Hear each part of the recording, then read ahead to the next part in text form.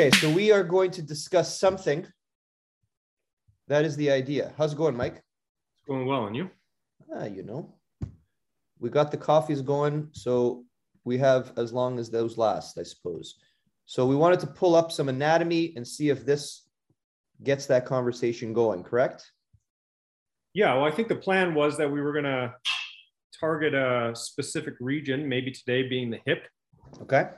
And we'll review some anatomy, more from the bile flow perspective. We'll talk a little bit about, some of the common conditions or injuries or clinical presentations that people might see in the hip groin region, maybe even including the pelvis, depending upon if we have some time. And then, talk a little bit about how, from an FRS perspective, we would manage these types of conditions or injuries or pathologies, tissue specific wise, using our FR principles, rehabilitation loading perspective from the ISM/FRC perspective. And yeah, just kind of flow through all that.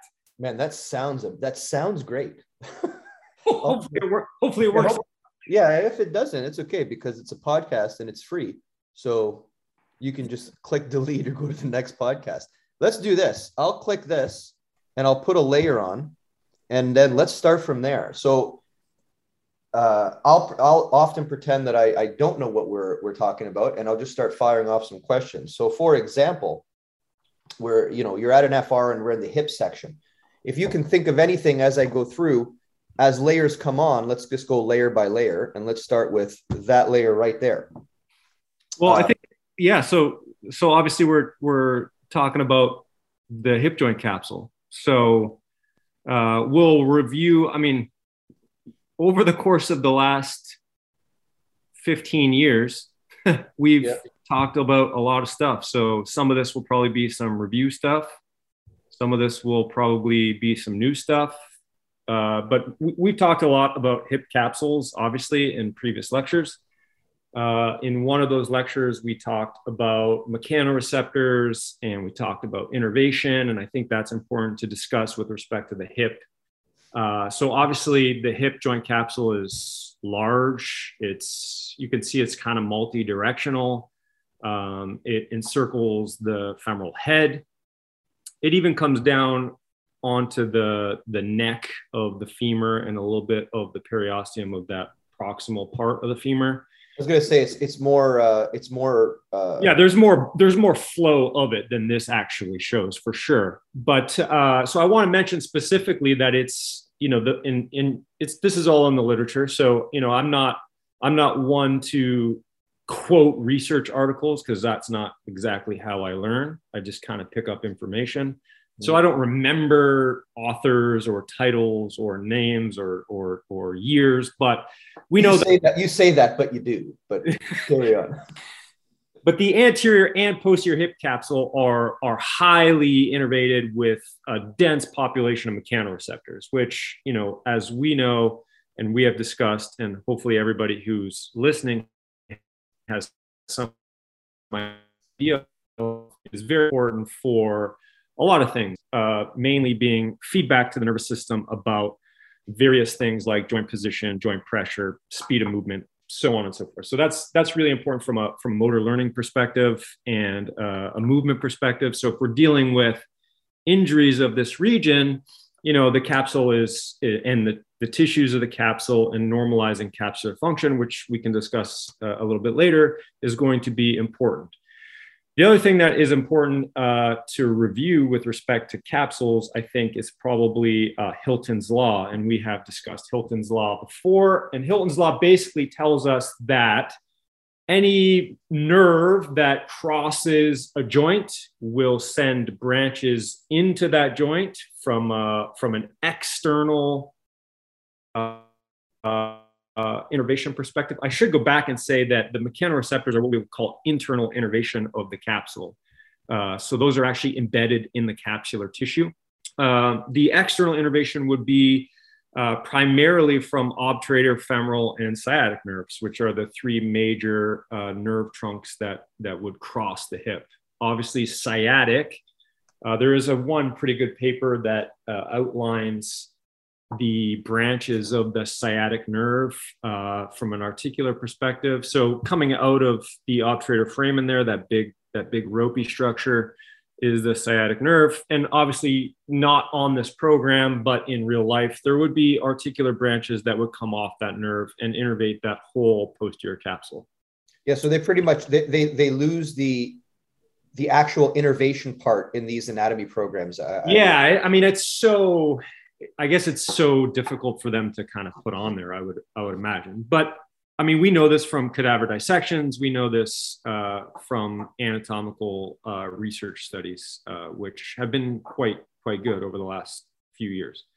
In addition, we have the obturator nerve on the medial anterior, which is going to send branches in there. And then we have the femoral nerve, which is going to be primarily on the anterior surface of, there it is right there, going to be on the anterior surface of that articular capsule sending branches in. In addition to all of that, muscles that cross the hip and act on the hip, which will have motor branches from all of these nerves, will also send branches into the articular capsule. So now that pulls in a couple other nerves, primarily the gluteal nerves, I think will be important for that. Both the superior and inferior gluteal nerves will send branches into that hip joint capsule through the glute med, min, and glute max. So in other words, anything crossing, that's pretty much what Hilton Law is saying, is that anything that you recognize as crossing that joint is going to send articular branches to that joint. That's correct. And that pulls in a lot of stuff, I think, clinically as well. I mean, in a lot of what we have also discussed in the past is, the deep structures of the hip. That also pulls in like obturator nerve again through a lot of the hip rotator stuff, nerve to gemelli. They're also going to give branches to the hip capsule. These are all deep structures. And in our bioflow model, these deep structures are really, really important because these are the ones that are going to flow the most into the hip. So this is really giving us that perspective of inside out, not in the traditional chiropractic way. Yes. That inside out view of kind of everything being, what's the word I'm looking for?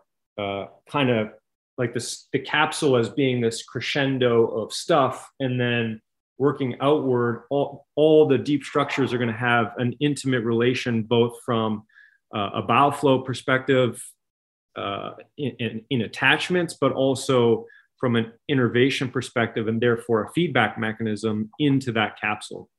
Okay, this is why we see a lot of glute med, glute min issues with hip joint problems, particularly like not injury specific, but immobility issues of the hip where somebody loses rotation. The glutes are going to be problematic. Those deep hip rotators, which don't actually rotate, those are more like capsular tensioners. Those are going to be problematic as well. So let's go backwards actually, because I want to, maybe now that we're doing it, it does make sense for us to go layer by layer, and then we'll get to that layer. But I did want to touch on a few things that we had said, and we've said them before, but maybe I've said them, maybe someone else has said them, but it's always good to hear it again. So in terms of the capsule itself, we say that an articulation really, well, for the articulations that we're dealing with, as opposed to the sutures in the skull, but the ones that are actually movement dependent, that we actually care most about, for example, shoulders and hips and knees and stuff. Synovial joints.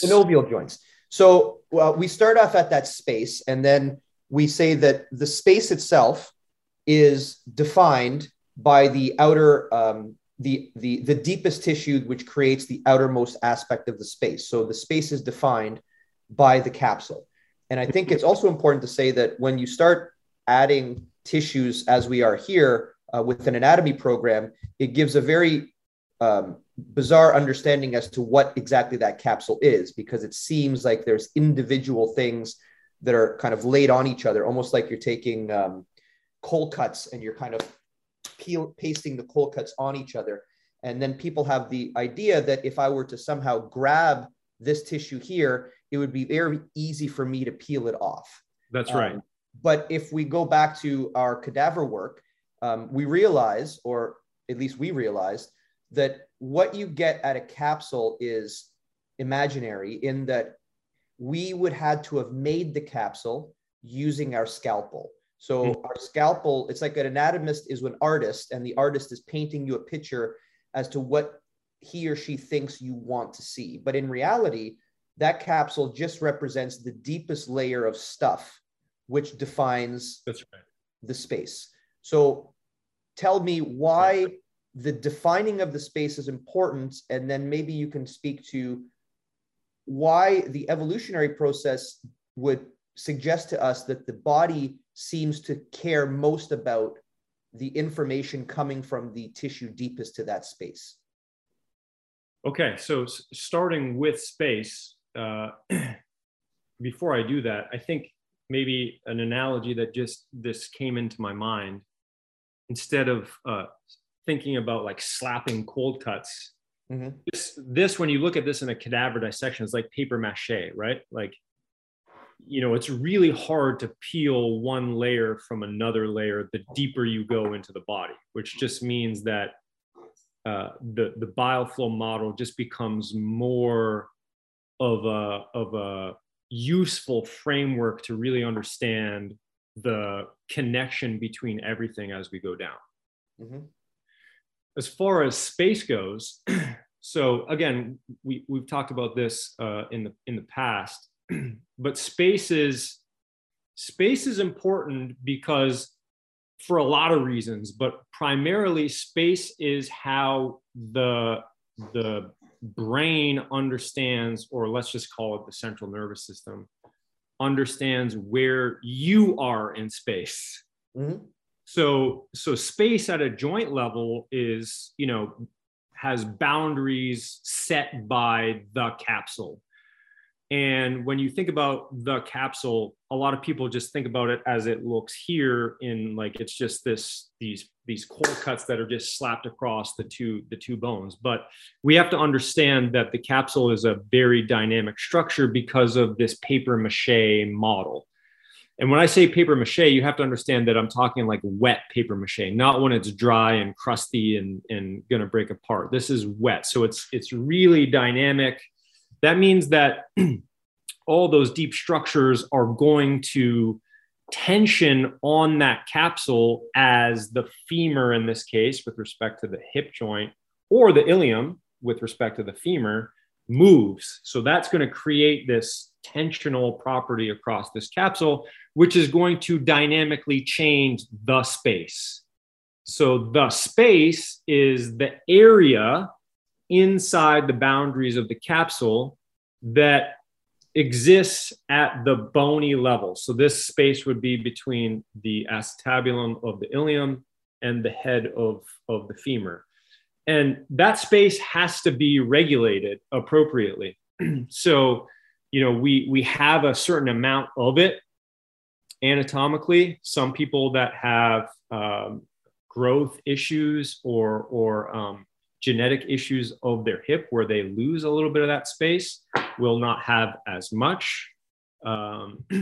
You know, talking about like a cam or pincer type deformity. Yeah, or in even my daughter's case, who has like dysplasia of the hip, her space is going to be different than, you know, sort of a normal hip joint space, but it still functions the same. I didn't realize that your daughter does have that. She has. Is it just what's the misshapen area? Is it the head of the femur?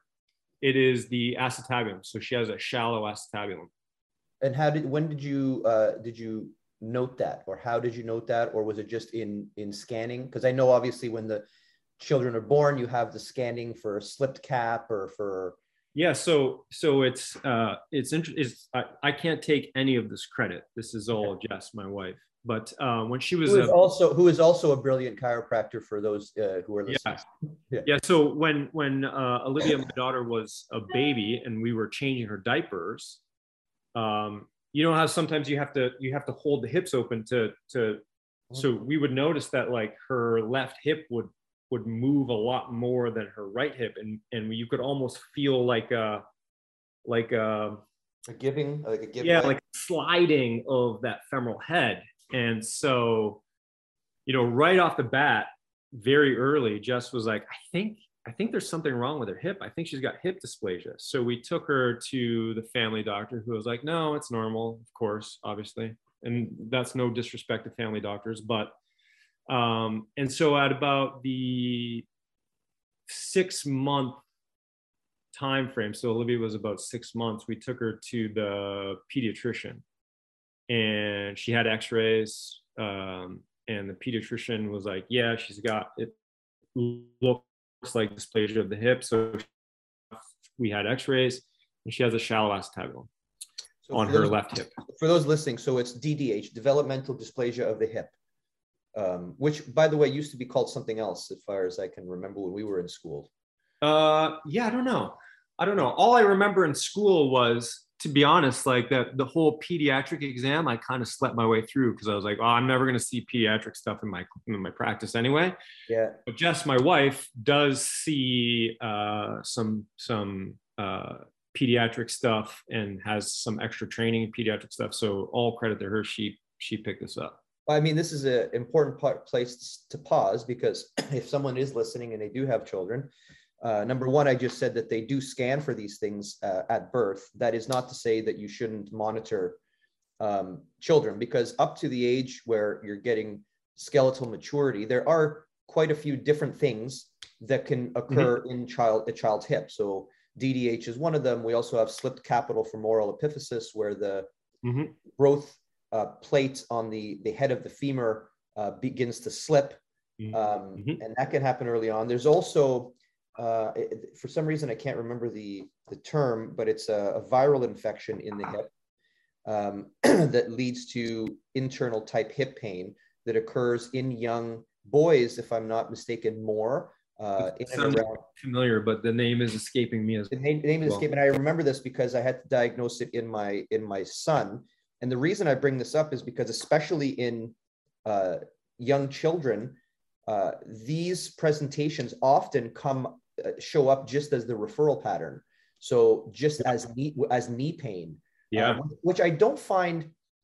Maybe you like referral patterns in general. They say, you know, there might be pain there, and it's not coming from there; it's coming from somewhere else. But I find as we become more mature in clients, as we get older, that the referral patterns tend to have the originating area as a symptomatic area as well.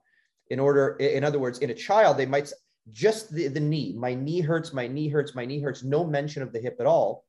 And then, of course, I went to my son's hip, and as we've discussed before, which is a nice leading topic here, there was immediate loss of internal rotation.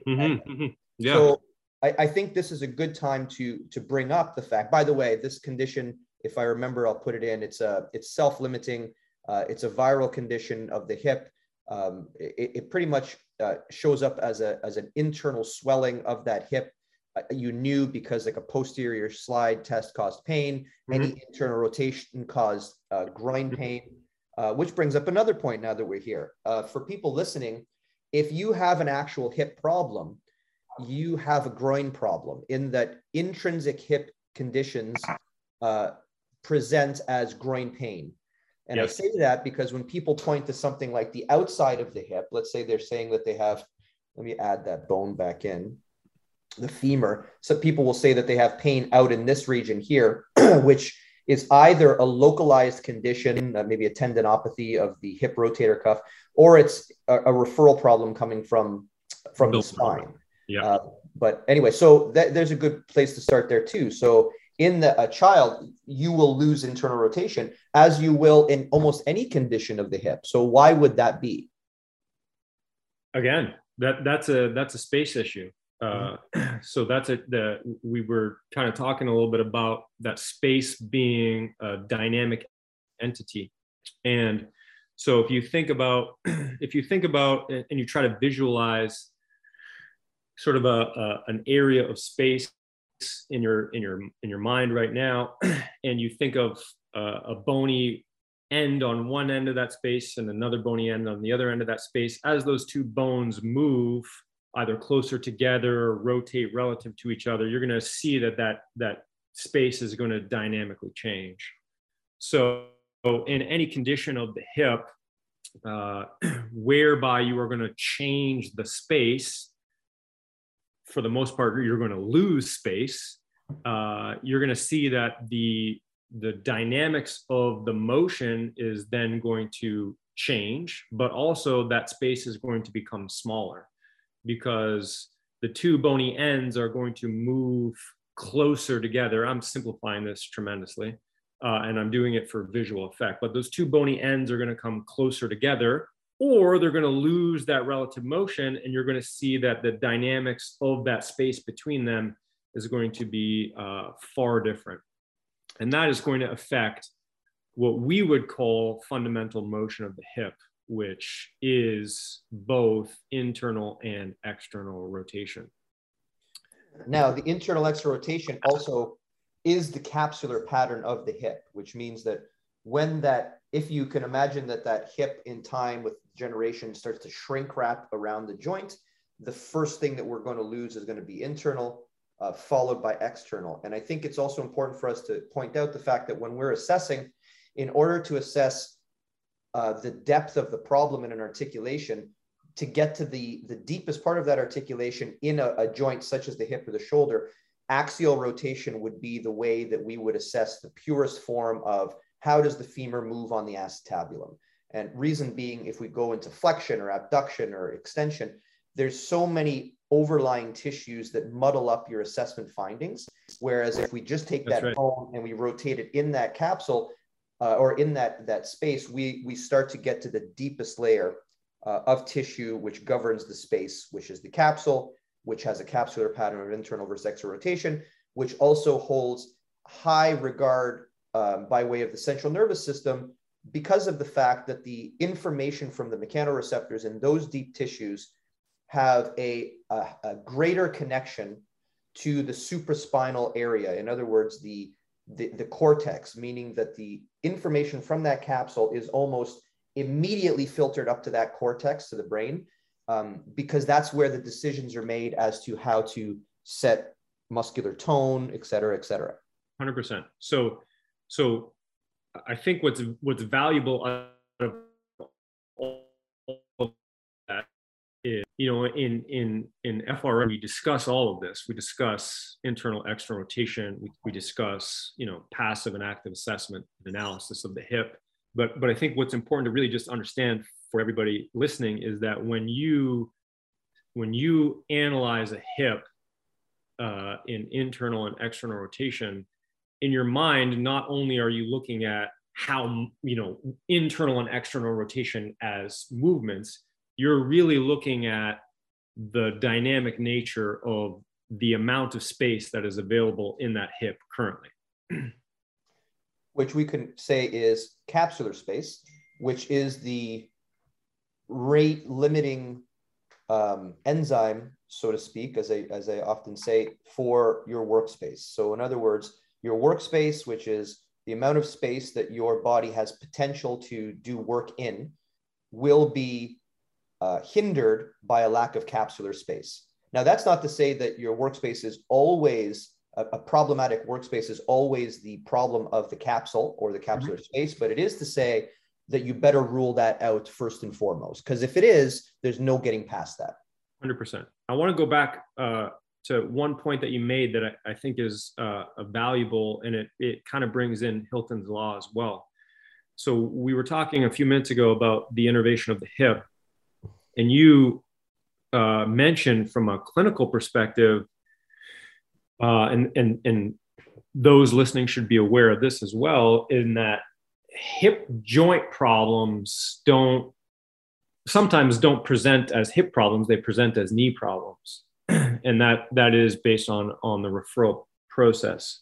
So we've talked about the referral process from an embryological perspective. We don't have to get into that if we don't want.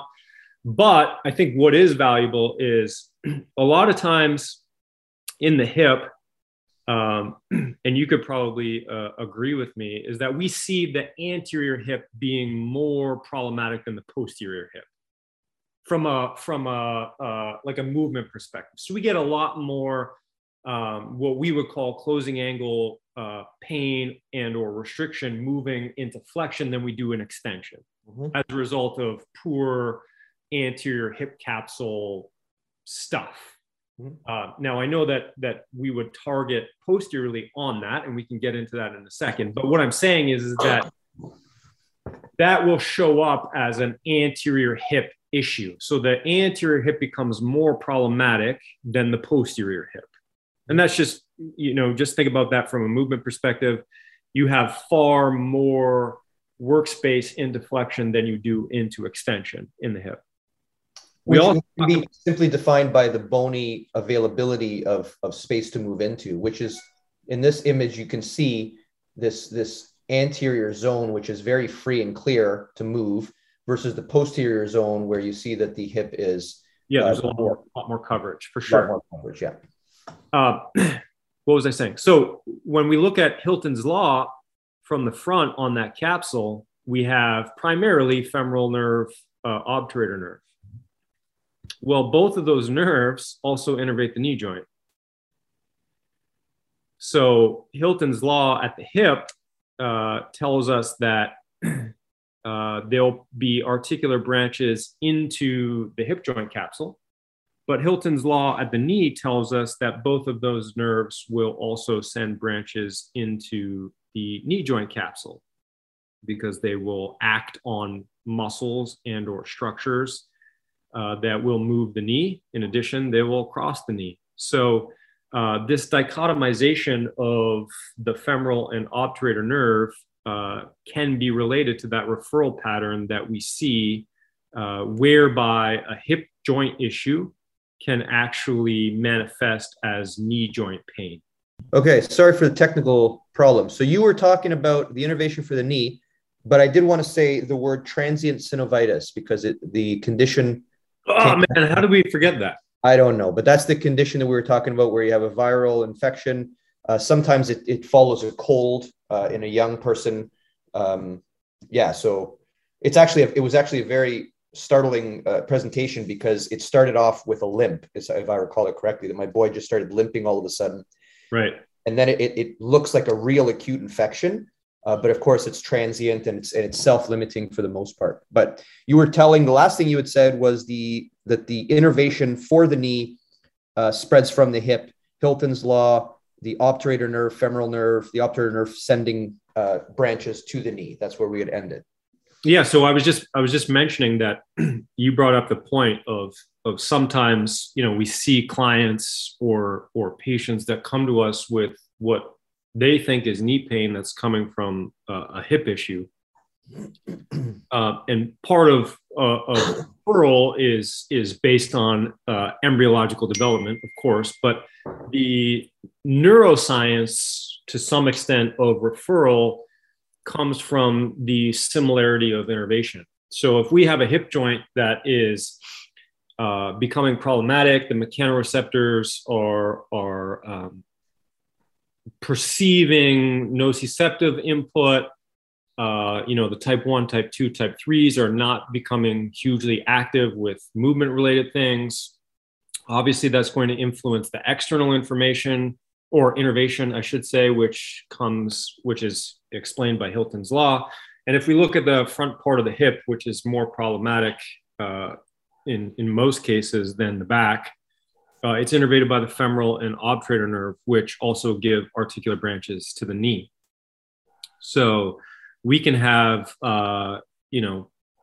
referral based on sort of nociceptive information from the hip that is being transmitted down to the knee, which then looks like the client feels like, or the patient feels like they have knee pain, but it's actually coming from the hip. And so this sort of dichotomization of innervation of articulations can help us understand why sometimes we have, or the client perceives knee pain in a hip joint problem. Let me do this because I don't want to leave the the layer of the space just yet, without bringing up something that we're often asked about at seminars, which is the idea of centralization. So do you want to take a stab? I think you mean centration, correct? I'm sorry, not centralization, centration. Right. So maybe we can take a stab at centration, and really, if we can just briefly explain the dynamics of the joint and how the joint moves. So I'm assuming we're going to get into obligate translation and why that's important for continuous afferent feedback. Yeah, so I think it's how should we start this? I think we should start this by saying that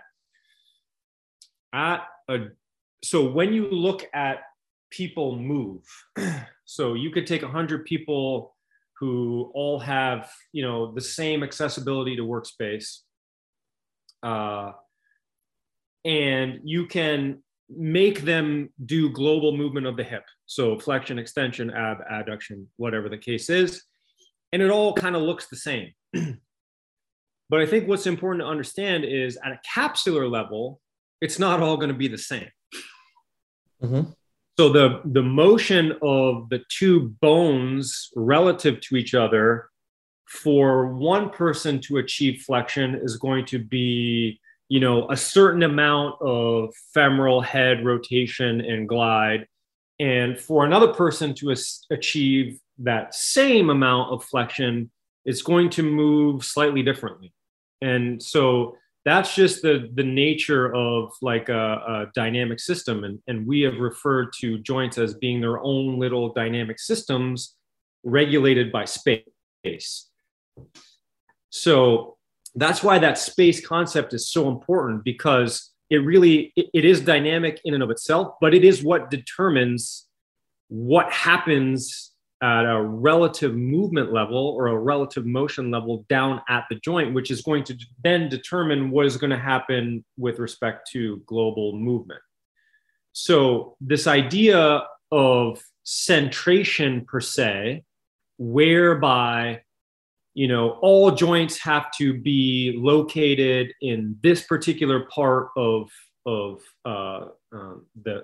capsule. So in this case, the femoral head has to sit in a certain area of the acetabulum to have normal motion, I think is a very simple or simplistic way of, and it's too simple to be quite honest, to looking at joint motion, because if you take one person and you ask them to do 100 knee hip flexion, so bringing the knee to their chest, every single one of those is going to be slightly different down at a capsular level, just based on how that nervous system is getting feedback from the capsule, what output it's giving to the muscles to move that hip, so on and so forth. So I really don't think that concept makes a lot of sense. In addition to that, I think a lot of that concept is based on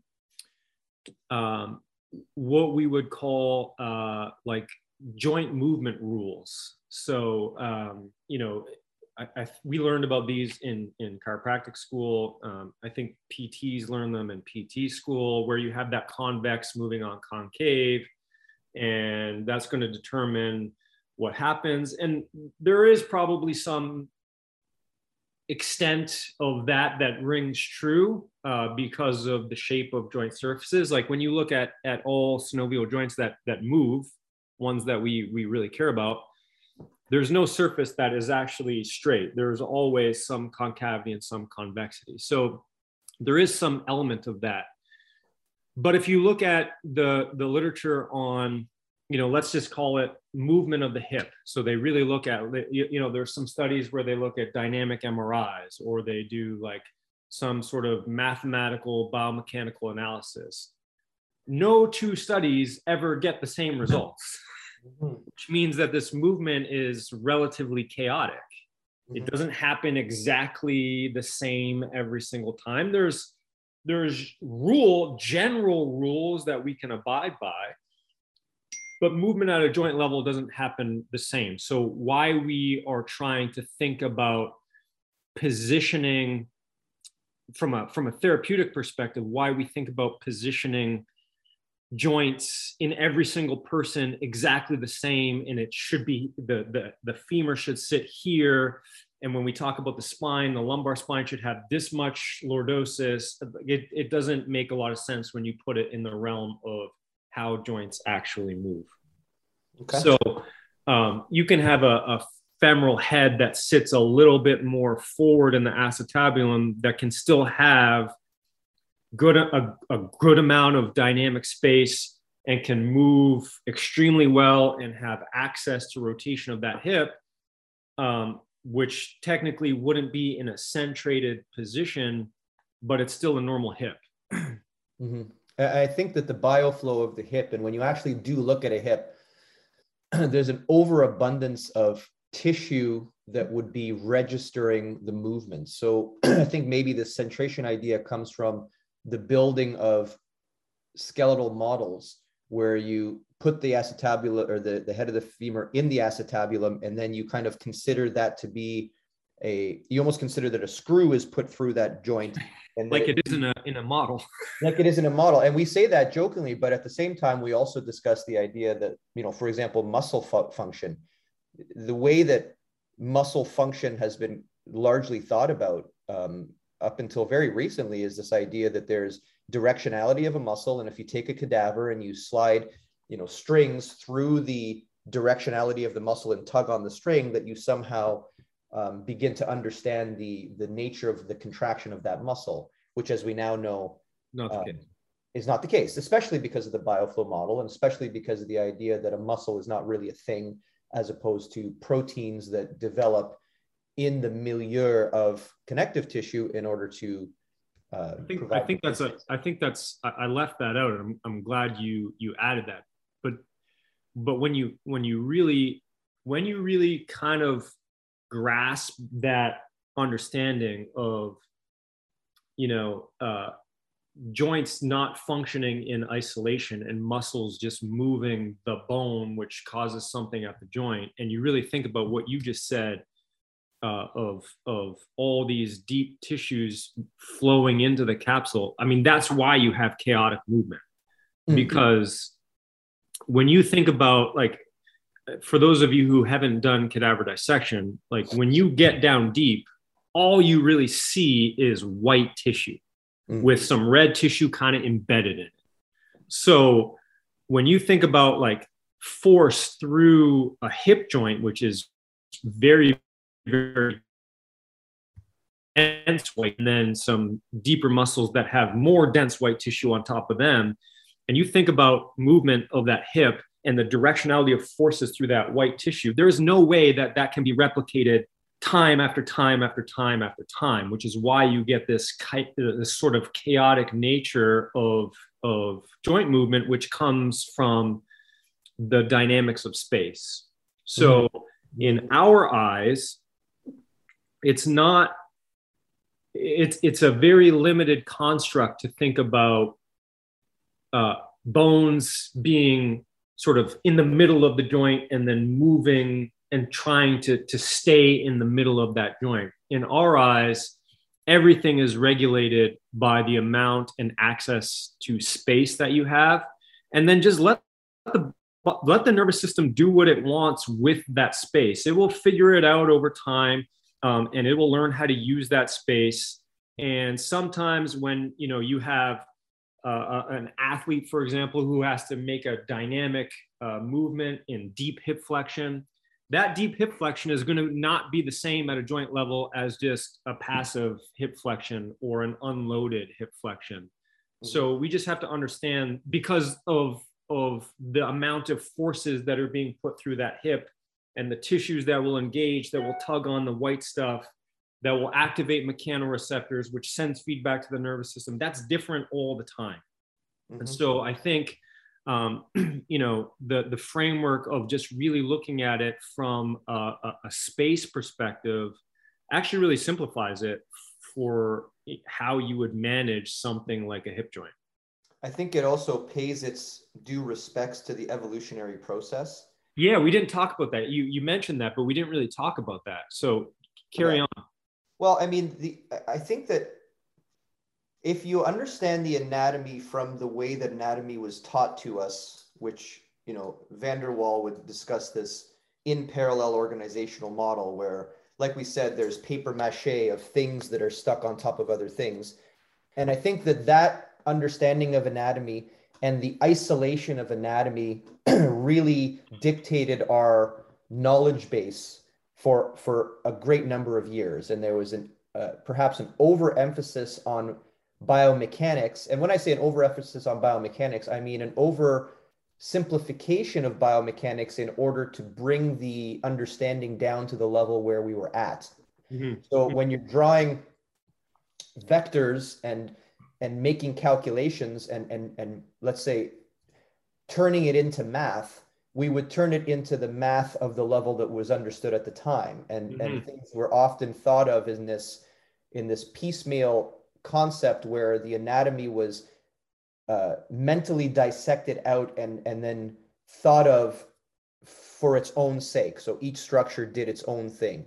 And now, of course, when we understand the anatomy as an emergent phenomenon, and we draw it back to the evolutionary process, and we realize that the reason it's so chaotic is because the evolution didn't have a goal in mind. And this is a fundamental thought that has to remain in people's head when they're speaking of any dynamic system such as the body, is that if there was no fundamental goal in mind, then what you're seeing is the result of the system trying to adapt to the environmental pressures that were particularly put on those tissues at that time. And we're talking now over millions of years. You know, when we get to the human level, we're talking over the, you know, up to 300,000 years ago. Those environmental conditions are highly unknown to us. It's too, I mean, we're talking about millions of years and mutations and how it was dealt with. So what you're given or what you see in the anatomy when you think of it from that perspective is a big mess, right? You see joints that are surrounded by what we call capsule, but in reality, it's just the deepest stuff. And then on these capsules, you see these thickenings of capsule, which we later give names to, and we call them ligaments, and I can point them out here. And when I click on one, it does so at the expense of the other, as if this structure, this pubofemoral ligament, is a thing. But it's not really a thing. It's just a thickening of a thing, which was thickened over time, again, in order to deal with whatever abnormal forces were acting on it. It's the same thing when we move our way outward and we talk about things that people know and love, like the iliotibial band. And we see things like, well, there's really no such thing as this iliotibial band. And then people go, what do you mean there's no such thing as the iliotibial band? And then what we point out is that this is not real. Like, this image is not a real image. And in the cadaver, when we did the cadaver lab, we didn't find this so much as we made this, right? So what we did was we took this and then we started to peel away. So if you look at this in a whole, you see the entire quadriceps is covered by this outer tissue called fascia lata, right? And then on the side of this fascia lata, if we were to say, you know, where does the fascia lata start to become thicker? It starts to become thicker right about there. And then where does it stop being thick? Right about there. So we take our cadaver, and we take our scalpel and we slice from here to here. And then we go, hey, look, I just made you an ITB. And then you look at the biomechanics of the ITB in isolation and you start to think of what it may or may not do. But when you put back the rest of the tissue, whatever you thought was happening, it's probably way more complicated than that. So we see that the ITB is just a thickening. Now, why would the thickening be there? Well, if you're a quadrupedal animal, you don't really, you know, there is lateral stability issues, but not to the extent that there are in a bipedal animal. So when you start adding coronal plane challenges, things start to thicken. That's the same thing. I mean, we've talked about this before, but it's the same thing as the medial collateral ligament of the knee. If I start coming down into the knee, and we take off this connective tissue layer, and then we start to pull off some of this muscle, we'll start seeing these imaginary structures of the medial aspect of the knee. And we'll start seeing these medial collateral ligaments and all this stuff, which aren't real things so much as they are thickenings of tissue that thickened in order to counter the forces that were being placed on it. So I don't remember how we got into this, but I think needless to say that the anatomy is not as easy as we would like it for the sake of understanding the math. So with regards to centration of a joint, the idea that it goes to the middle and then rotates is a very nice concept, but in reality, it's not what's occurring. And when that joint begins to move, that joint can be sitting at various areas in that acetabulum. And then the movement itself will cause obligate translations to occur. So there's sliding that occurs during the motion where the bones not only rotate, but also slide past one another. And that's actually ends up being vital because it ensures that the connective tissue afference is constant and it's constantly being fed up to the central nervous system. Yeah. And as you were speaking there, one thing that kind of popped into my head as you were kind of going, maybe not so much with respect to the iliotibial band, but if you're thinking about like the medial collateral ligament, for example, or the anterior hip joint capsule, and you think about like going from quadrupedal to bipedal in the evolutionary process, and as you said, these structures kind of thickened as a result of that. Like when you even take a step back and you think maybe why that thickening occurred and why that directionality of that tissue occurred, it was to regulate the amount of space that was available at the articulation, right? Meaning that was the deepest. Based on bipedal stresses, we adapted to those bipedal stresses by thickening certain areas of connective tissue, which, you know, later on in time were given these names, but, you know, irrespective of those names, you know, those thickenings are there to regulate the space that was available to us becoming bipedal and being these adaptive organisms, right? Correct. Organisms that can deal with, you know, these different stresses in different ways and still have some level of success in dealing with those. And that really, again, speaks to that, the importance of that dynamic space as being something that, from an evolutionary perspective, is something that we want to try to maintain over time, because that is what gives us the advantage. I would actually, 100%. And I think another way to think about this is the deepest tissue is where you see, I would say, the most dramatic changes between species. So for example, if you look at the spine, in the evolutionary timeline, what you do not see in quadrupedal animals is any extensive lateral ligament stabilizing system of the spine. Right. The lateral ligament stabilizing system of the spine was something that developed in the aftermath of moving from a quadrupedal to a bipedal animal. That's so cool, man. Yeah, isn't that crazy? So when you look really deep, I often say that the deeper you look, the more you understand the anatomical process for what it is, which what you said is the preservation of the space. You have to think of the space as being the what's the word? The first, well, we say this, the only thing that's really proteined for in your body, meaning the DNA is really coding for, is a generic understanding as to where the space needs to be. So your shoulder kind of needs to be here and your hip kind of needs to be here. And that is known, but based on that cascades everything that will lead to the development of that articulation. So the space needs to be here, and that's all you know. And then there's a series of events where you have abnormal fluid flow into particular areas around that space, leading to a condensation of the tissue in that space, leading to an eventual cavitation of the space. And then you have this glob of cells that have these little spaces. And then from there, you get twitches, and then the twitches of, movements, very minute, very local movements, start the process of the development of the joint, which is all based around the preservation and maintenance of that space. That's and right. If you think of it from that perspective, and then you go back and think of the anatomy, you start to go, holy shit, the deep parts of that anatomy really dictate. Another good example, which I think is crazy, is we talk often of the popliteus in the knee.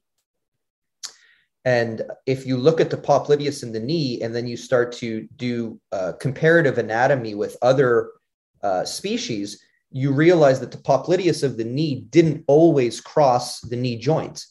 The popliteus of the knee, I hope I can add this here. Where's that? There's the popliteus right there. So in a human popliteus, that joint or that tissue crosses over the knee articulation in order to articulate, where are we here? Just into the anterior aspect of the anterior lateral aspect of that femur in that small depression. But this insertion point was actually an evolutionary construct, because originally that popliteus was actually just going from the tibia to the fibula in order to really gauge the tension between those two parallel bones. And then you see in time a migration of the popliteus across the knee. And then you see the change in its function from just being a monitor of tension between tib-fib into a monitor of rotation in the knee joint. And of course, you see the exact same finding if we were to bring up the elbow when you look at the pronator teres. And the pronator teres actually grew a separate head in order to cross over the elbow, in order to allow for rotational feedback to be sent to the central nervous system. It's fascinating. Totally cool. Yeah. So let's go back up, I suppose, and go into, we're saying totally cool. We might be the only people nodding our heads. But so let's But anatomy tells a story, right? I think that's important to understand, that anatomy is not just like these attachments and innervations. It tells a story of where we currently are in the evolutionary timeline. And it also tells the story of the ranking of importance of tissues to the system itself, to the emergence. It's like, I mean, emergence is what a motherfucker of a concept, eh? Because like now it just bleeds its way into everything, into every concept. But this idea that you can have an initial condition, and then you just set that on the course, and that initial condition, whatever it is, in this case, just the development of that space. And then the anatomy plays out so that the interactions between the cellular components emerge these systems, these complex systems, whose job it is to, they have specific functions. If you take a living being, we've talked about this too, the function is to acquire things in the external environment. And that necessity to acquire things is all that need be present in order to kickstart this phenomenon of cells merging with each other and speaking to each other and communicating force in ways that alter the tissues and et cetera, et cetera. It's like when you ask what a ligament is, the answer is it's a response to force.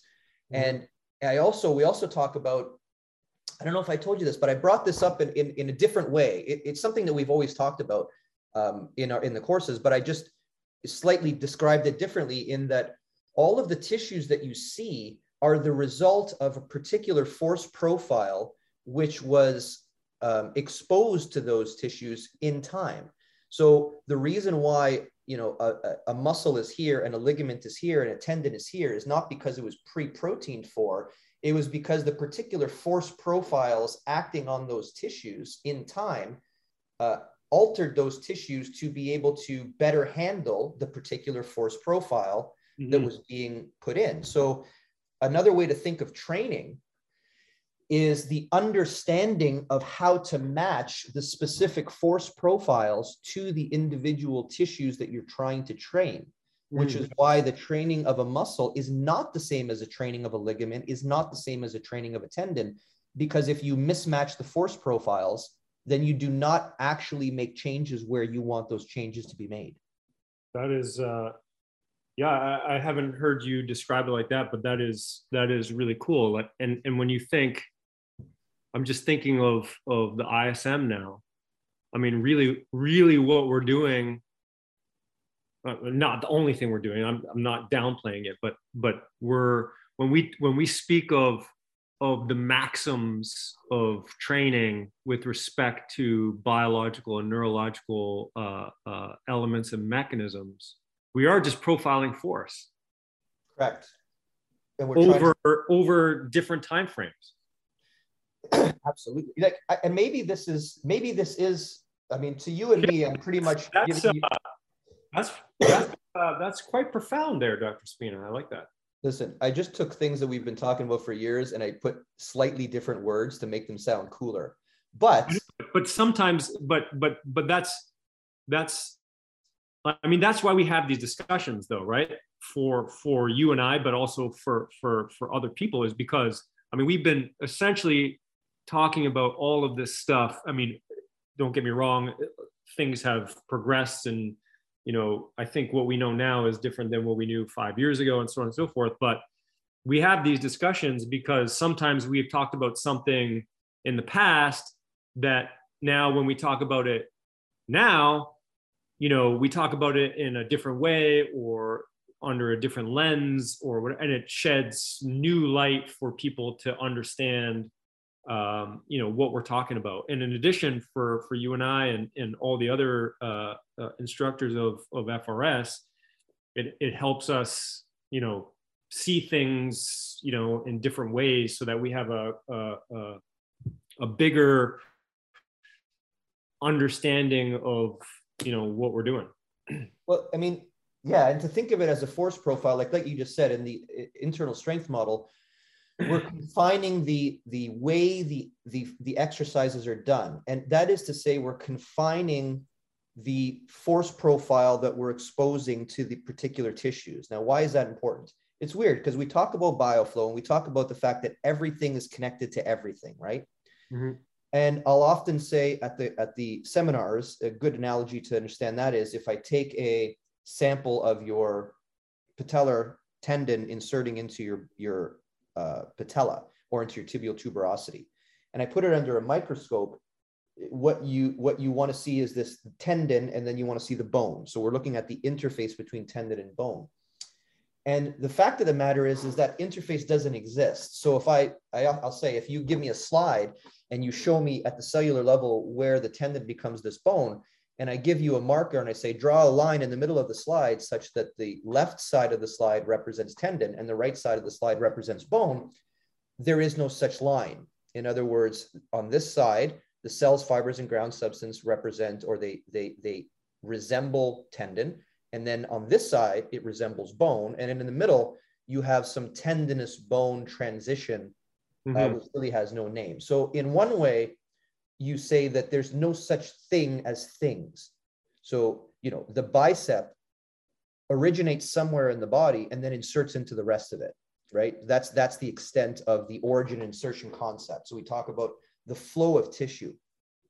The reason I'm bringing this up, because it almost makes it sound like the understanding that there are different tissues is somehow not important.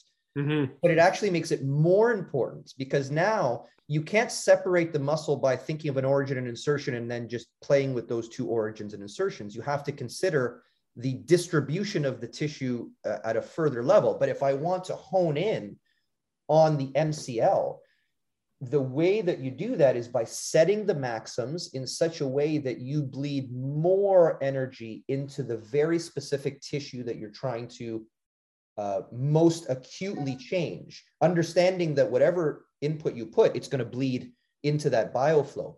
But if you really want to make changes at the MCL, it's even more important for you to hone in the force profile, i.e. the way force is applied, so that it matches the MCL, or so that you can best bleed information into the MCL as opposed to other things. Now, people, why would that be important?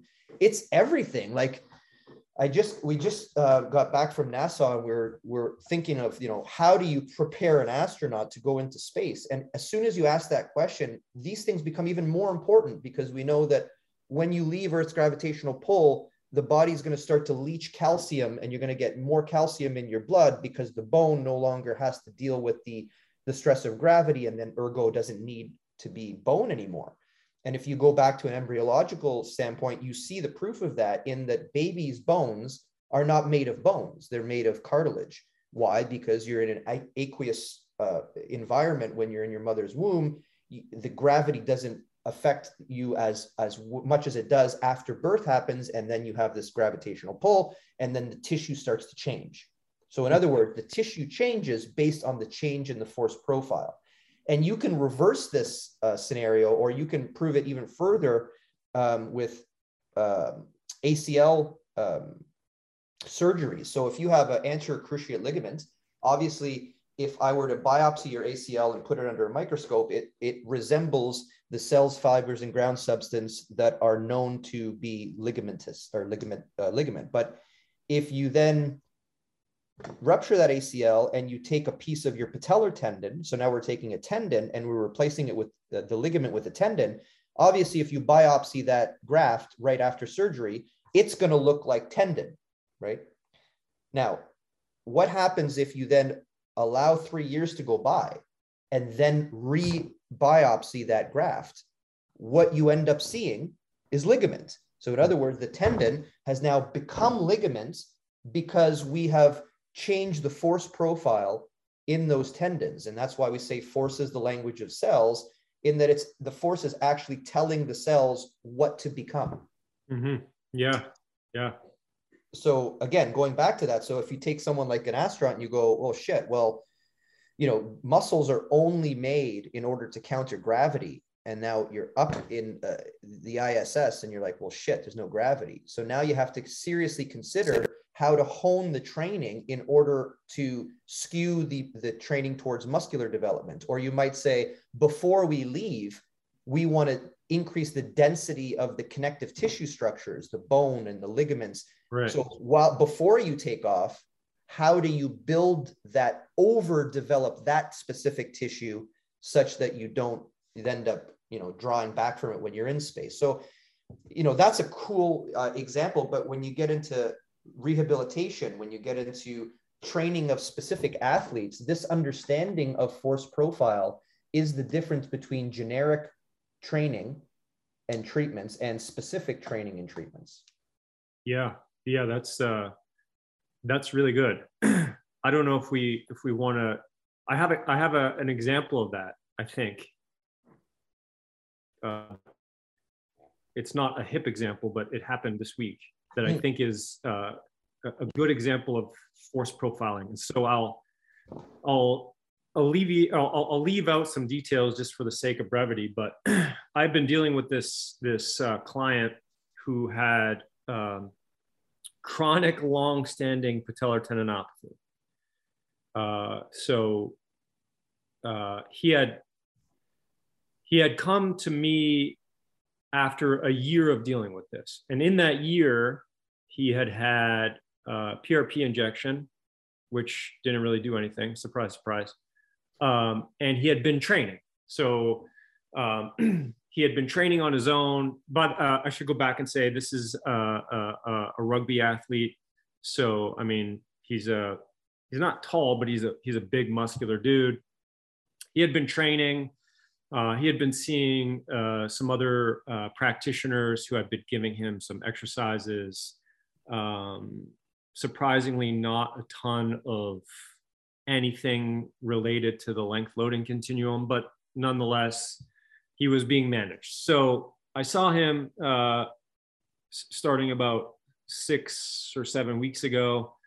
So this past week was our 4th visit. And the reason why it was only the 4th visit was, scheduling issues, so on and so forth. So we had started on, actually, let me take a step back. Part of the management was alleviating some of the soft tissue limitations that were in existence, trying to create some loading at length of that patellar tendon. So before we even got into eccentrics, because I know everybody goes, oh, tendon stuff, eccentric. So putting him on the length loading progression, using Pales inputs, positional isometrics, so on and so forth. In that management, he asked me, hey, I have a appointment for another PRP injection. And I was like, well, I don't really think that that's going to add anything to this. So I discussed with him that I don't think a PRP injection is warranted at this point in time, that I think we really have to give this some time. Now, this was after the second visit. So like 5 weeks ago. So I talked him out of the PRP injection, but also at that time he went on vacation. So I didn't see him for a period of time, but at that point in time, we started progressing into long, slow loading at length. Mm-hmm. So long duration eccentrics. Mm-hmm. Okay. So, which in the literature, you would read about as part of like the Alfredson protocol, the jumper's knee protocol. There's tons of literature on that. And when you look at that stuff, it's all long, slow loading, which is a particular force profile. Correct. Yes. Okay. So we started at long, slow loading. And the reason I started there is, keep in mind that he had never really done a ton of eccentric stuff. Like the most he had done was, some pistol squat eccentrics at, normal speed, let's call it, like just letting, the force of gravity bring him down. So when you look at that, it's still on the slow aspect of loading. So again, I was trying to make this short, but so I saw him. So we started long, slow loading eccentrically. He went away again, started to do some dynamic stuff. By the way, at this point in time, after long, slow loading, if we did long, slow eccentrics, no pain, by the way. Okay, so he was having no pain. Before that, he was having pain in the patellar tendon with loading. So we put him on the length loading progression, got to slow loading eccentrically, no pain. Okay, he goes away for a couple weeks again. And while away, starts doing a lot of dynamic stuff. So now he thinks, because he doesn't have any pain, not on my advice, hey, I can start doing more dynamic stuff. So now he's doing some low-level plyometrics, some quick bounding work. He's running up hills, amongst other things. So he comes back and he's like, my knee hurts. My patellar tendon hurts. Well, if we start to think about that, he has no pain with long, slow loading, but with more dynamic efforts, he has pain. Well, that's a change in force profile of the tendon. Mm-hmm.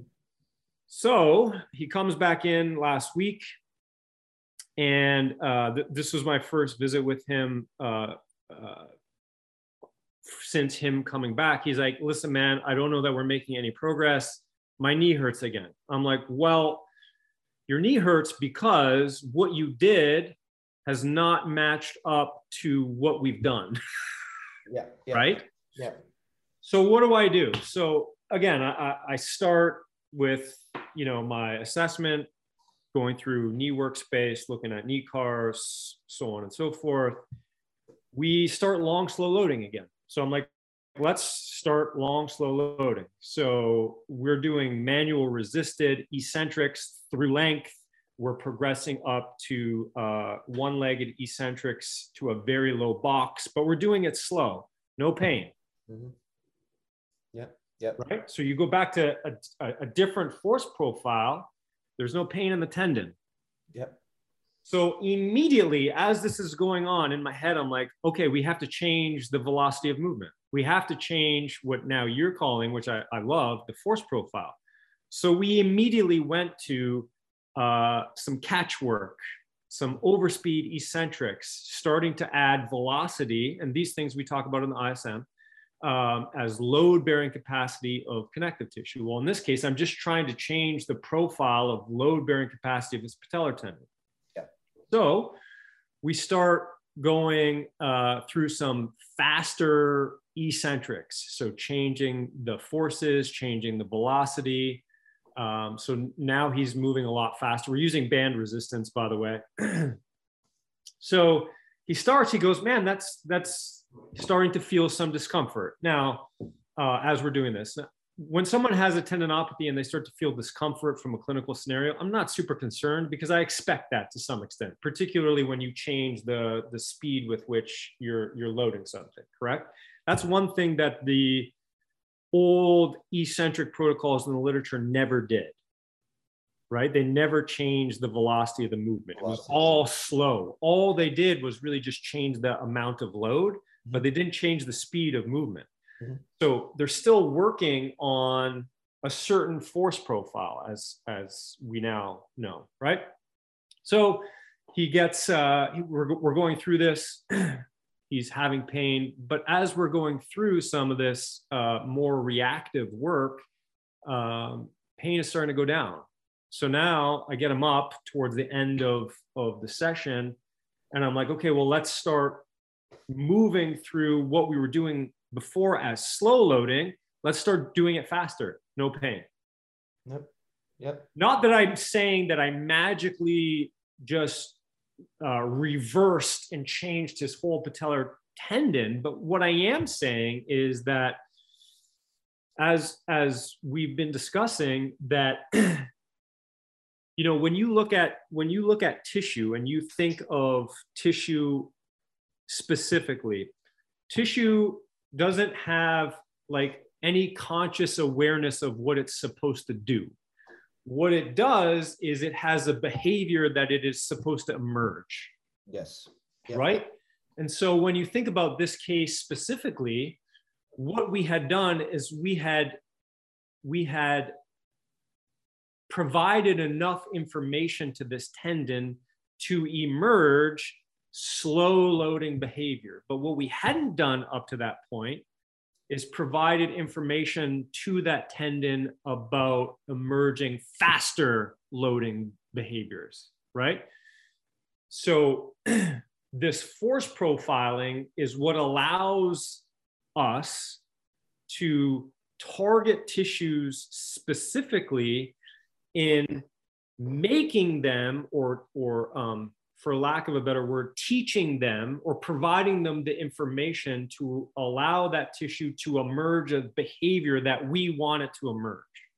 So in this case, I didn't want any more emergence of slow loading behaviors because we were good with that. We needed to start to amp up the velocity of the movement, which the tendon responded with, hey, I don't know this information. So when a tissue doesn't know this information, what is the default mechanism? Is usually some sort of discomfort, some sort of nociception, which is why I'm not super concerned about that specifically in a clinic scenario, and why we continue with that. But over time, that starts to come down because now you're starting to provide that information to that particular tendon, patellar tendon in this case, to then emerge a behavior of velocity-based load-bearing capacity, which is what this athlete needs anyway.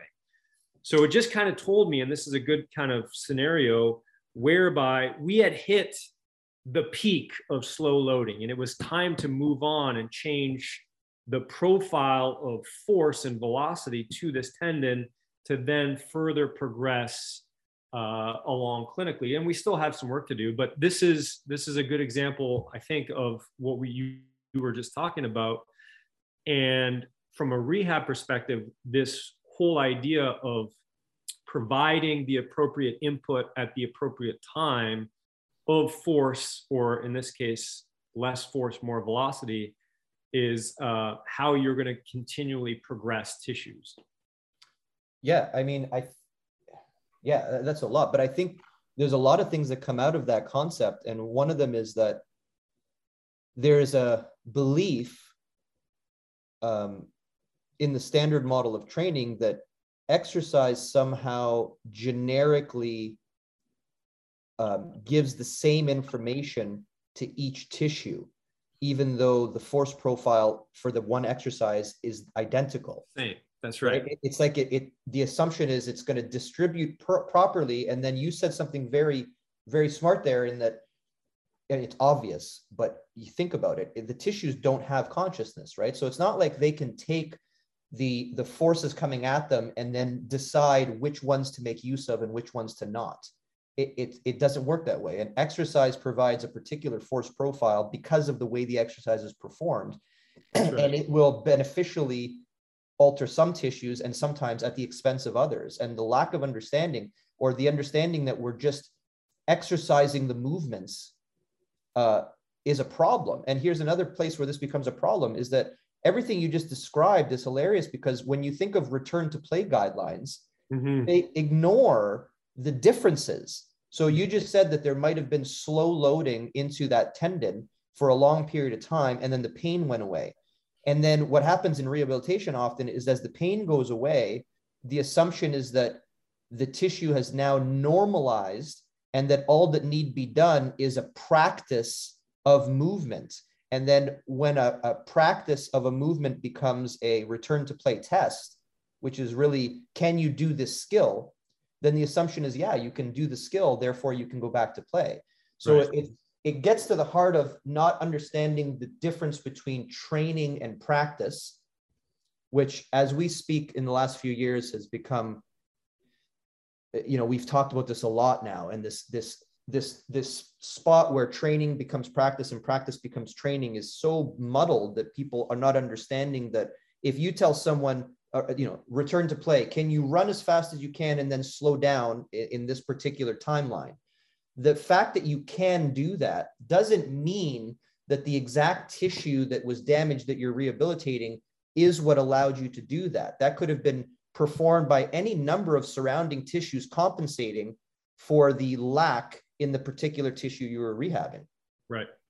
And then, of course, people, well, how do you know this is all hearsay? Well, it is and it isn't, because the number one injury you're likely going to sustain following an injury is the same injury.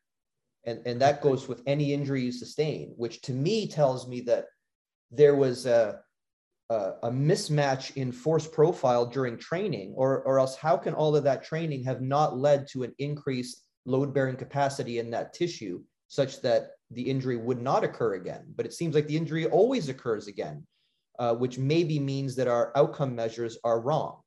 And it also means that our understanding of what an exercise is and what it does might be wrong. It's almost like we imbue knowledge to the exercise itself as if the exercise knows what it's doing.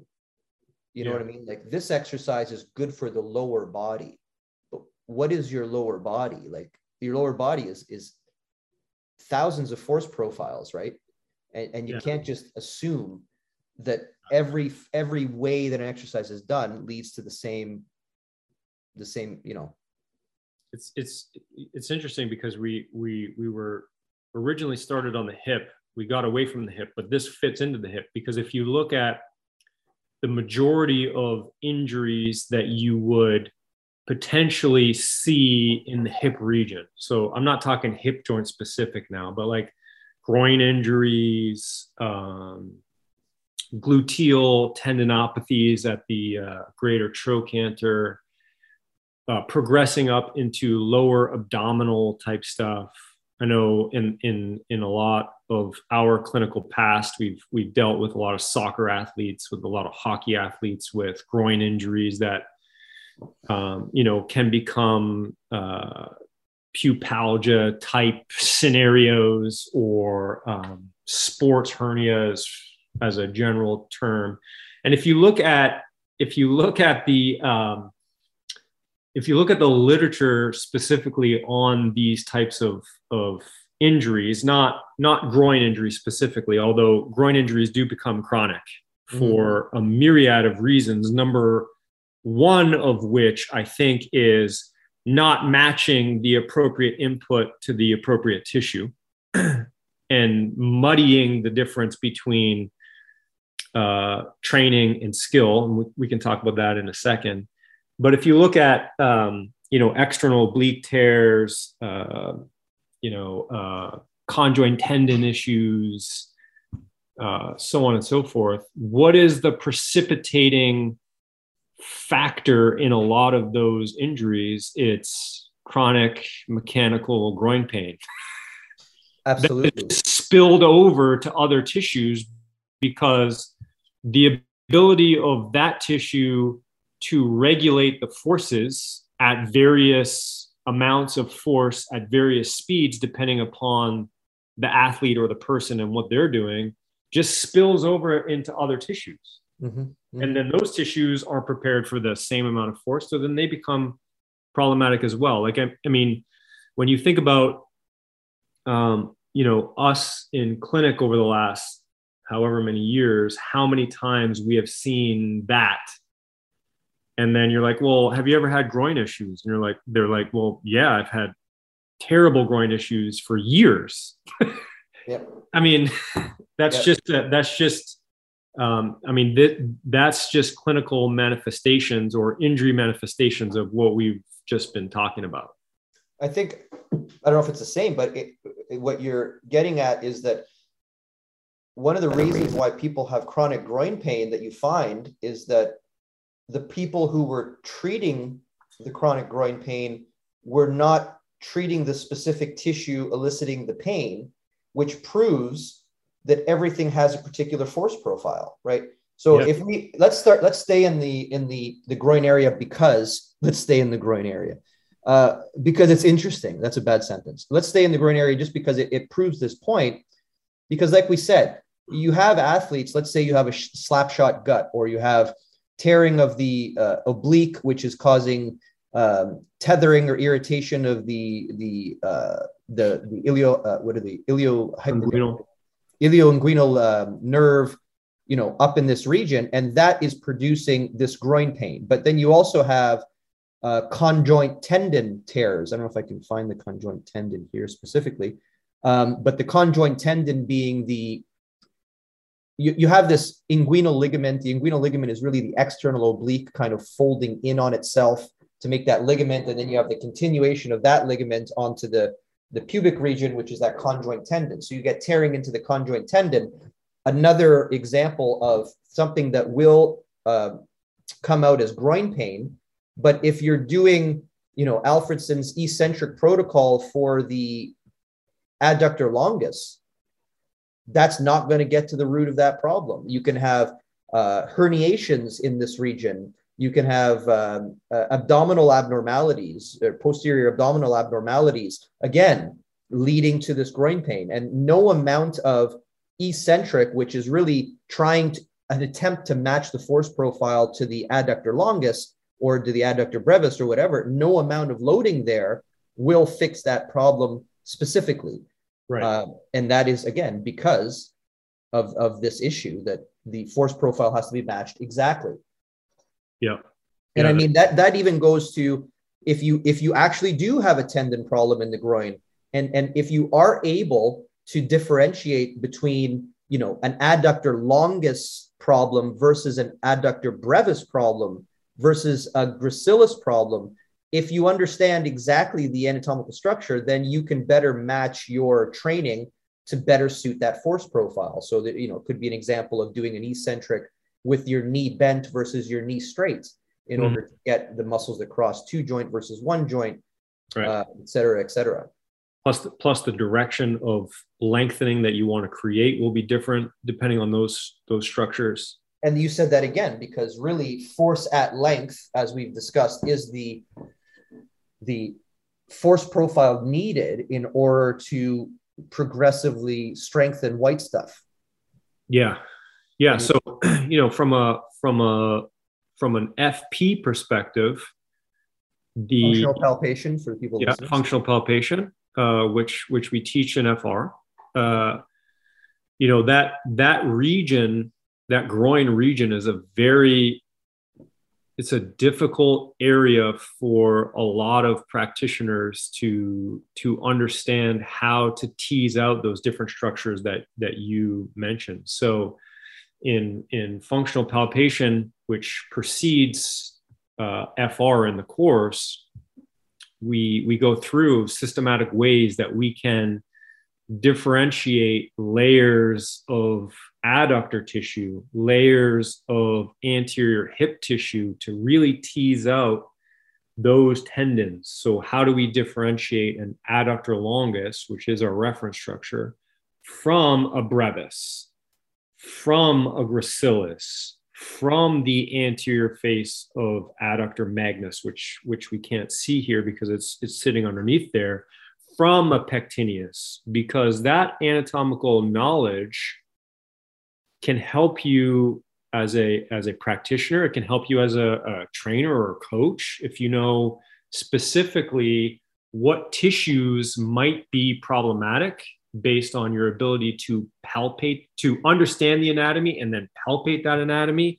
You understand that all of those tissues exist in the same compartment, but they all have directional differences. And so really understanding those directional differences and depth of tissue and how much white stuff exists in the adductors versus the pectineus can really help you understand how you would create length in those tissues so that you can begin loading at length of those tissues, which is what we would call the beginning of the length loading progression, which the end of the length loading progression is now that you have gotten or achieved or acquired the length that you need of those tissues for that particular client or patient or athlete to do what they need to do. How do you change the velocity of loading at various points of that length or through that length, which is again back to this force profiling concept,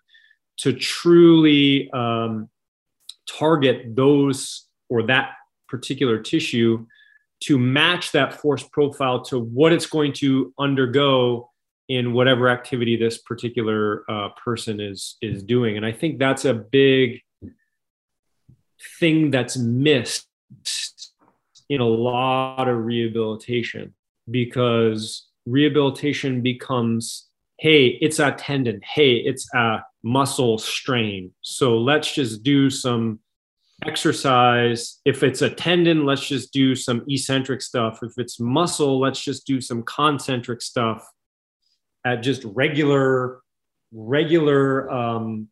at a regular tempo for 8 to 12 repetitions over a period of time. And then let's see if you can do what you used to do at a very slow level.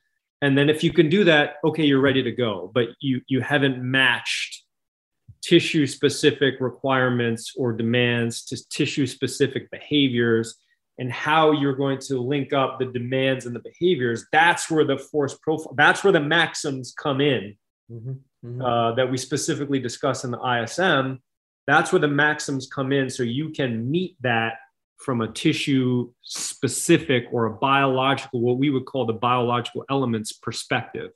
And that's really, really important, hugely important. It also extends not only to training, but into treatment. And I think it does so, and it proves another point here, is that if treatment is understood as a generic thing whereby there's a boo-boo here, let's rub the boo-boo in order to make the pain feel better and let's carry on.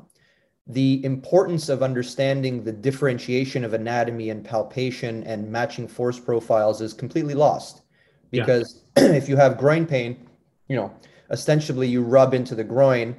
And if you look at the way that soft tissue has been treated in the last few years, it's with utmost disrespect, in that the assumption that it doesn't matter how you apply the soft tissue, which is insulting not only to the soft tissue, but it's insulting to the process of the anatomical evolution that led to the complexity of the system we're dealing with. And to say that I'm just rubbing an area is to say that I don't believe in that evolutionary complexity. And I don't believe that each tissue was forged there because of the very specific force profile, angle of force execution, duration of force execution, et cetera, that led to the creation of that tissue. It's almost like if you go backwards and assume that you're just a statue or a figurine, you know, the anatomy figurines where you can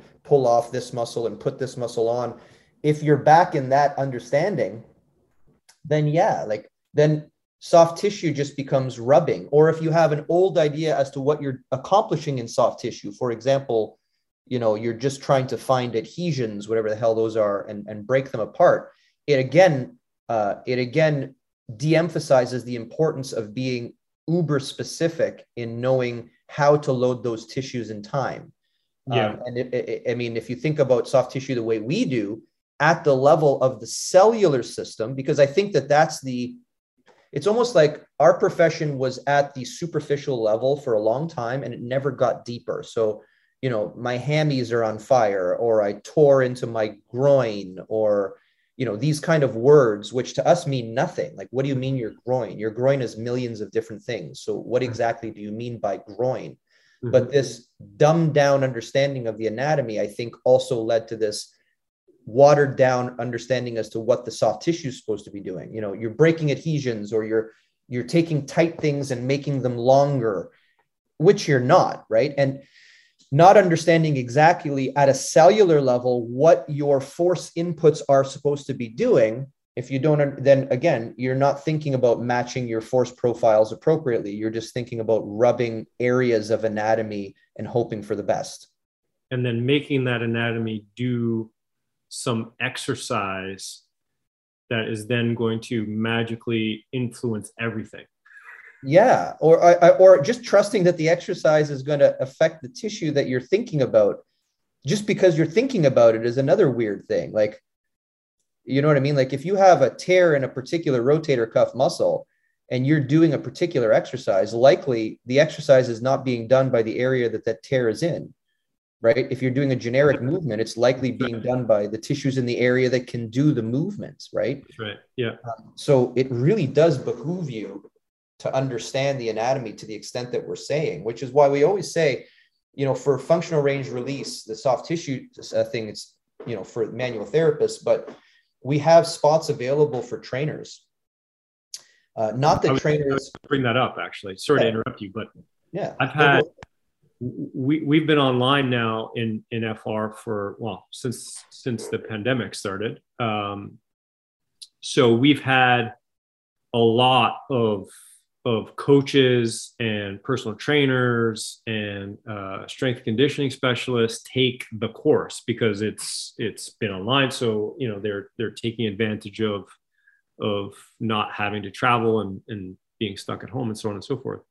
And those that I know personally have given me tremendous feedback through email or text or whatever about how valuable that part of the course was. Obviously, they can't do the FR manual loading component because they're not certified or licensed to do so. But the ability to have that extra depth of knowledge about the anatomy and the story that the anatomy is telling you and how you can use your hands to get an idea of the background of that story is they've given me tremendous feedback in terms of how it's helped them apply, you know, FRS based principles. And not only that, just principles of strength and conditioning and training and loading tissues generally across the board, because as you kind of pointed out, like,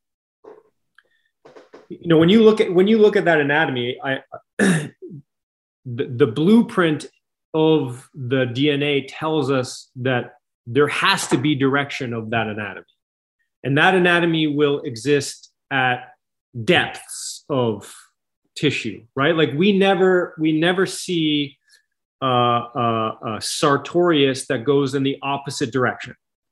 Yes, that would be messed up.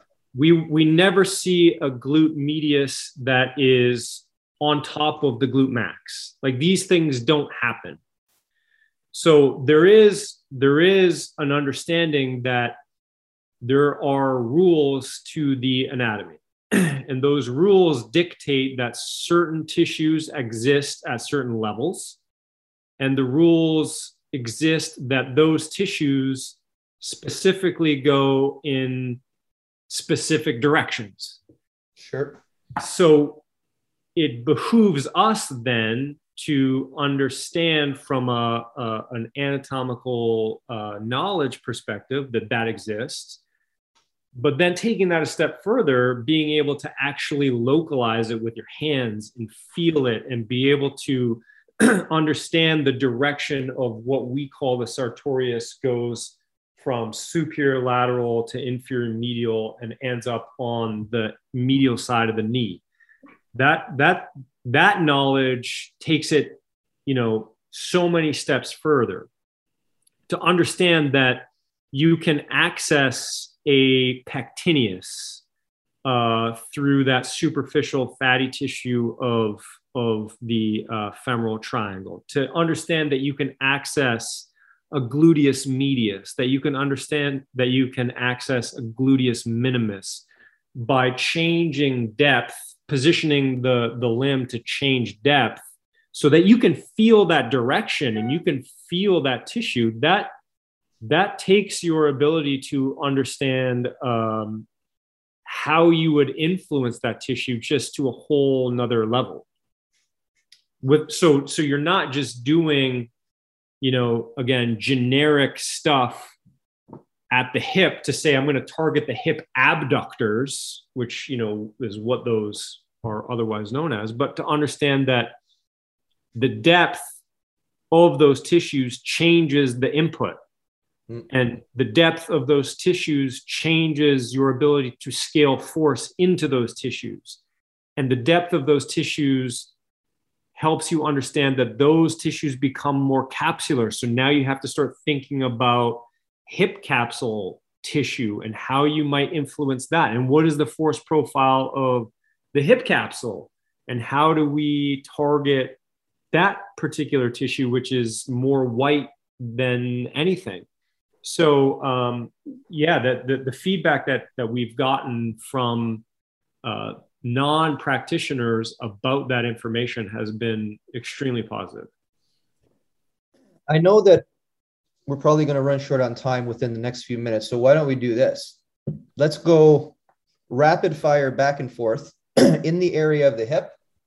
And let's just give people a few clinical or training gems that they might otherwise have not have known, so that they can pull something clinical or practical out of this. So I will start, and we'll try not to overanalyze these things, but we'll try to just give information as needed. So here's one. Sciatica is a very common condition. Sciatica, the way that we explain it, occurs when a person presents with either lateral knee or, even more commonly, lateral ankle pain that occurs just posterior to the lateral malleolus in this region here, as well as pain here. So clinical thing that I often tell people is when you have a generic lateral ankle and a generic knee pain, which when assessing the ankle or the knee, you cannot reproduce to any great extent. It's a dull aching pain. The thought process of dull aching pain puts us to a referral pattern. That referral pattern is actually the referral pattern of the gluteus minimus. So if you were to, for example, take the ASIS and the greater trochanter and bisect the line between the two, and you were to palpate, let's say in this region here, either on a tennis ball or with your fingers, when you press in, often you'll say, I'm looking for a reproduction of the pain. You push in the area, likely the person's going to go, oh my God, my gluteus minimus hurts like hell. If you hold that, you go anywhere else, they go, no, I don't feel it anywhere. And then they're going to go, oh, wait a minute. I'm starting to feel a reproduction of the pain in my lateral knee. And then if you hold that pressure in the gluteus minimus for a little bit longer, they go, oh, wait a minute. I'm now starting to feel that pain in my lateral ankle. And that's the key to diagnosing referral problems anywhere is palpate, but allow the pressure to sit for a while in order to generate these referral patterns. So one of them is that concept of sciatica. And I also want to point out that for palpation of that gluteus minimus, like Dr. Chivers was just saying, the understanding of the depth of tissue and understanding that in order to get to that glute minimus, you have to layer through this gluteus medius is ultimately very important. Your turn, go. Okay, so getting back into the groin region, I suppose. I think what I'll point out in the groin region is that, and this is primarily from like a hands-on practitioner perspective, and maybe this is just because practitioners can't access some of the smaller anatomical structures in the groin, but not every groin issue is an adductor longus problem. Yep. So it really behooves us to assess the anterior face of adductor magnus. And so what we're talking about here, I don't know that you're going to be able to pull it up, is spin that around so we can see medial. And just kind of take your cursor on that epimysial space between gracilis and longus so that we can access adductor brevis, which is a very common problem in the groin. Gracilis longus, I'm going to remove longus so that you can see what he's talking about. And then when you remove longus, so much shorter tissue. So when you think about, again, just like the lengthening ability of the adductor compartment, the pectineus, the adductor longus, and the upper portion of that anterior face of magnus, which is going to sit right under there, right under the brevis, are going to have a less ability to lengthen compared to an adductor longus. So it's important for us to be able to assess tissue quality through length of these shorter adductor tissues because they're often problematic in groin issues. And I think maybe this relates to sort of that component of long-standing groin pain where everybody kind of just targets a lot of their intervention at easy structures like gracilis and adductor longus, but these smaller structures that are a little bit more difficult to access because they're at depth should be adequately assessed for any neurological tightness issues, which is going to restrict femoral motion, or any tissue quality issues, which is going to restrict the ability of those tissues to lengthen under load for our groin patients. Rectus femoris. Let's go deep on rectus femoris and talk about a little anatomical thing that people might either forget or maybe they never knew, but they probably should. I think this is one of those, I know where you're going with this. This is one of those anatomical details that I don't think was ever given its true importance. Yes, yes, 100%. And when we, let's see if I can get in here, and when we talk about it, people are going to see why. But as you see from this rectus femoris, if I click on that and get smaller, there's actually two heads of the rectus femoris. So you have the head that's inserting into the AIIS on the anterior aspect of the innominate. And then you have this, what we call the reflexive head. And now this is not a particularly good picture in that the reflexive head, in all of these pictures, it doesn't really show you how everything blends, but that reflexive head blends 100% into the anterior hip capsule. Mm-hmm. So when you're, let's say that this area has connective tissue arthrosis or scarring into this region, this area, maybe because of the fact that there has been superficial tissue damage or people never really move the deep tissue, that area has stagnated. If that reflexive head no longer does its job, which is to pull the anterior capsule out of the joint during hip flexion, often what happens is when you flex that hip, you'll feel that anterior closing angle pinching. And then what we'll do is we'll do an isometric resistance against the rectus femoris in order to preferentially activate that deep head or the reflexive head. And then with a few of those reps, when you retest hip flexion, oftentimes the pinch is gone. And that would tell you that you really want to focus your treatment into this reflexive head in order to bring back the function, which is to pull that capsule out of the hip joint space. Beauty. All right. More, go ahead. Let's talk about go posterior. So commonly, I think with external rotation. So let's go supine 90-90. If everybody can visualize like a supine 90-90 of assessment of external rotation of the hip. And let's say we have patients that are limited in external rotation.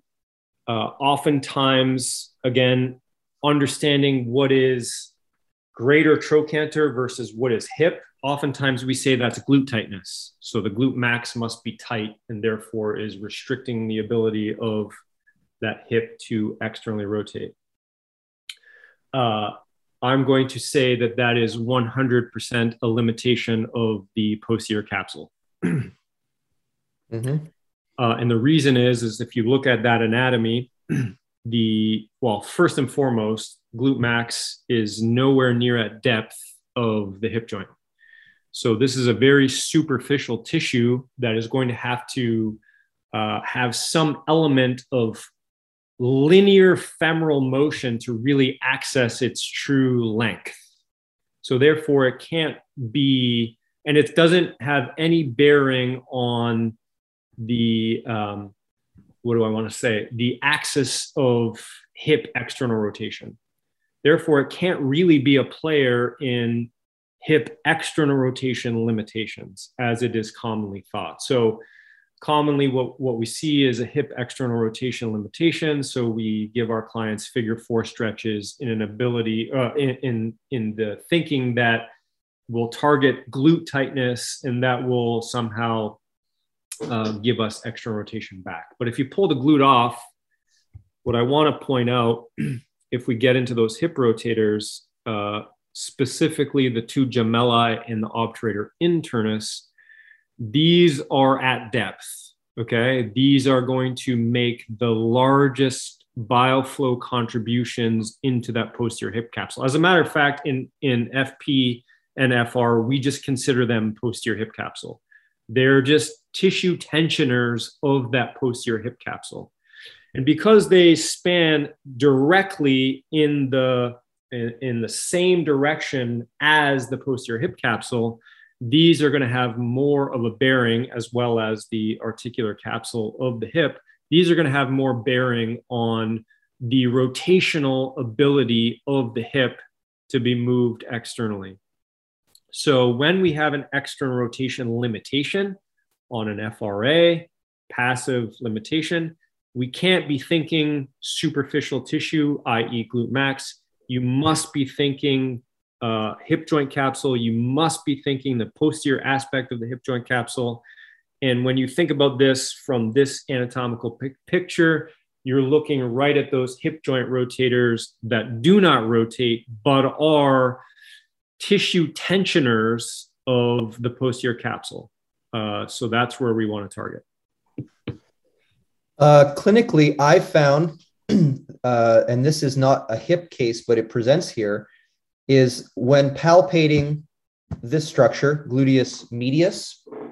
The gluteus medius, of course, is not a one thing. It's a lot of things. So each of these fibers, as you can see, it fans out in a fan shape to insert onto the greater trochanter. But the posterior fibers, you can almost think of those fibers as acting independent of the medial, as acting independent of the anterior, similar to a deltoid.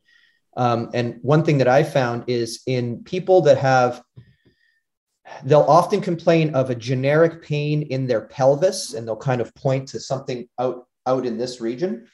And when I palpate that gluteus minimus or medius, if I find a neurological tightness, meaning that the entire posterior aspect of that gluteus medius is spasming, I will tell the person that we likely have an impending disc herniation or disc injury on the rise. So in other words, you have disc problems somewhere in between L4 down L5, usually L5S1, L4, L5, which contributes to the gluteal nerve that innervates the gluteus medius. So with innervation problems or irritation, let's say you have discal damage, flexion type injuries, oftentimes you'll get a spasming of this posterior gluteus medius, which is a warning sign that there's a problem. So in that case, I'll take the person off of flexion. I'll have him in forward flexion limitations for a period of 2 to 3 weeks, whereby I don't allow them to get any reps into flexion in order to calm it down. And then oftentimes you find a decreased neurological tightness corresponding with better function in the lumbar spine. Stay there. All right, we're here. You spoke about the rectus femoris making capsular contribution on the anterior side, glute minimus, large capsular contribution from the lateral anterior side of that hip capsule. So if you flip that around, yeah, so you can see those anterior fibers of glute minimus run in the exact same direction as the articular capsule. Again, these are just capsular tuners of the anterior hip joint. So this is how we must think of glute minimus, is just being part of the anterior hip capsule, being a tensional tuner of that anterior hip capsule. So in our clients who might be a little bit older, who might be a little bit degenerative or have limitations in hip internal rotation, you're often going to find atrophy of the glute minimus as well, whereby you try to palpate for the meat on the lateral part of the ilium, and it doesn't exist. There's just empty space. So from a management perspective, that makes a lot of sense, in that if I lose the ability to rotate that hip, which is fundamental to that hip, oftentimes people that have a little bit of degeneration, their gait becomes altered in that they start to move side to side a little bit more in the coronal plane. So manage, and then you're going to find atrophy of glute minimus, because it's again, if form dictates function and function dictates form, then atrophy of the glute minimus is going to be, just a necessary byproduct of what's happening here. So not only do we need to manage the hip joint, but we also need to manage the glute minimus as well. So adding some ISM inputs, whereby we try to create some tissue hypertrophy in those clients, is going to help them start to regulate their lateral sway during the gait cycle, which is going to allow them to weight bear more effectively through that hip, and also creating a little bit more capsular space. You're going to give them a little bit more dynamic space that they can use. And that will really help out our clients with internal rotation deficits. I'm sure we can go on at length. Those are the big ones. I was just looking here, just to close that one off. I have a pet peeve about the piriformis. I was waiting for this. I was gonna mention it, but go ahead. Yeah, so listen, here's a muscle where it gets international fame and acclaim, with claims that there's particular ways to stretch it, there's a particular way to pinpoint the treatment of that structure. There isn't. It's a structure, but really, structures should be thought of as what depth is it at. So this is at the depth of the deepest area of the hip, right? So other things that are said about it, because the sciatic nerve and 30% of the population bisects through the piriformis, that you can get entrapment of the sciatic nerve. Again, the word entrapment is a very bad analogy. The sciatic nerve, if you've ever done any actual cadaver dissection, you would have more respect for that sciatic nerve, in that the sciatic nerve is about yay thick. Mm-hmm. And the idea that a muscle can somehow be strangulating it, like in order for that piriformis to be strangulating that thick of a nerve, we're talking about severe. You would have to have told me that they got in a knife fight and that their piriformis got sliced so badly that it's tethering that nerve. So needless to say, these nerves, there might be frictional irritation in areas, but just because it bisects that muscle, it doesn't mean that there is a condition associated. I mean, the musculocutaneous nerve pierces right through the coracobrachialis in the shoulder, and we don't talk about musculocutaneous nerve irritation ever. So usually when you have pain going down the leg, or it's either a referral problem, you can have referral from the muscle itself, but the idea that it's getting choked off is highly unlikely, and it's overdiagnosed. The way that they diagnose it is to take the leg and do a straight leg raise with the hip internally rotated, as if that is going to preferentially just tension the piriformis and just show you that there's something wrong there. I think that's a scenario where when you look at the anatomy raw, you make assumptions as to what can happen superficially, and it doesn't happen. Another reason why you know it doesn't happen is because if there actually was a frictional irritation or a neurological tethering, you would also get the posterior cutaneous nerve right down in here.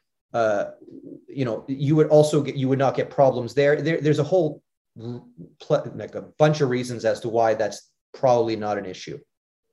Agreed. Yeah.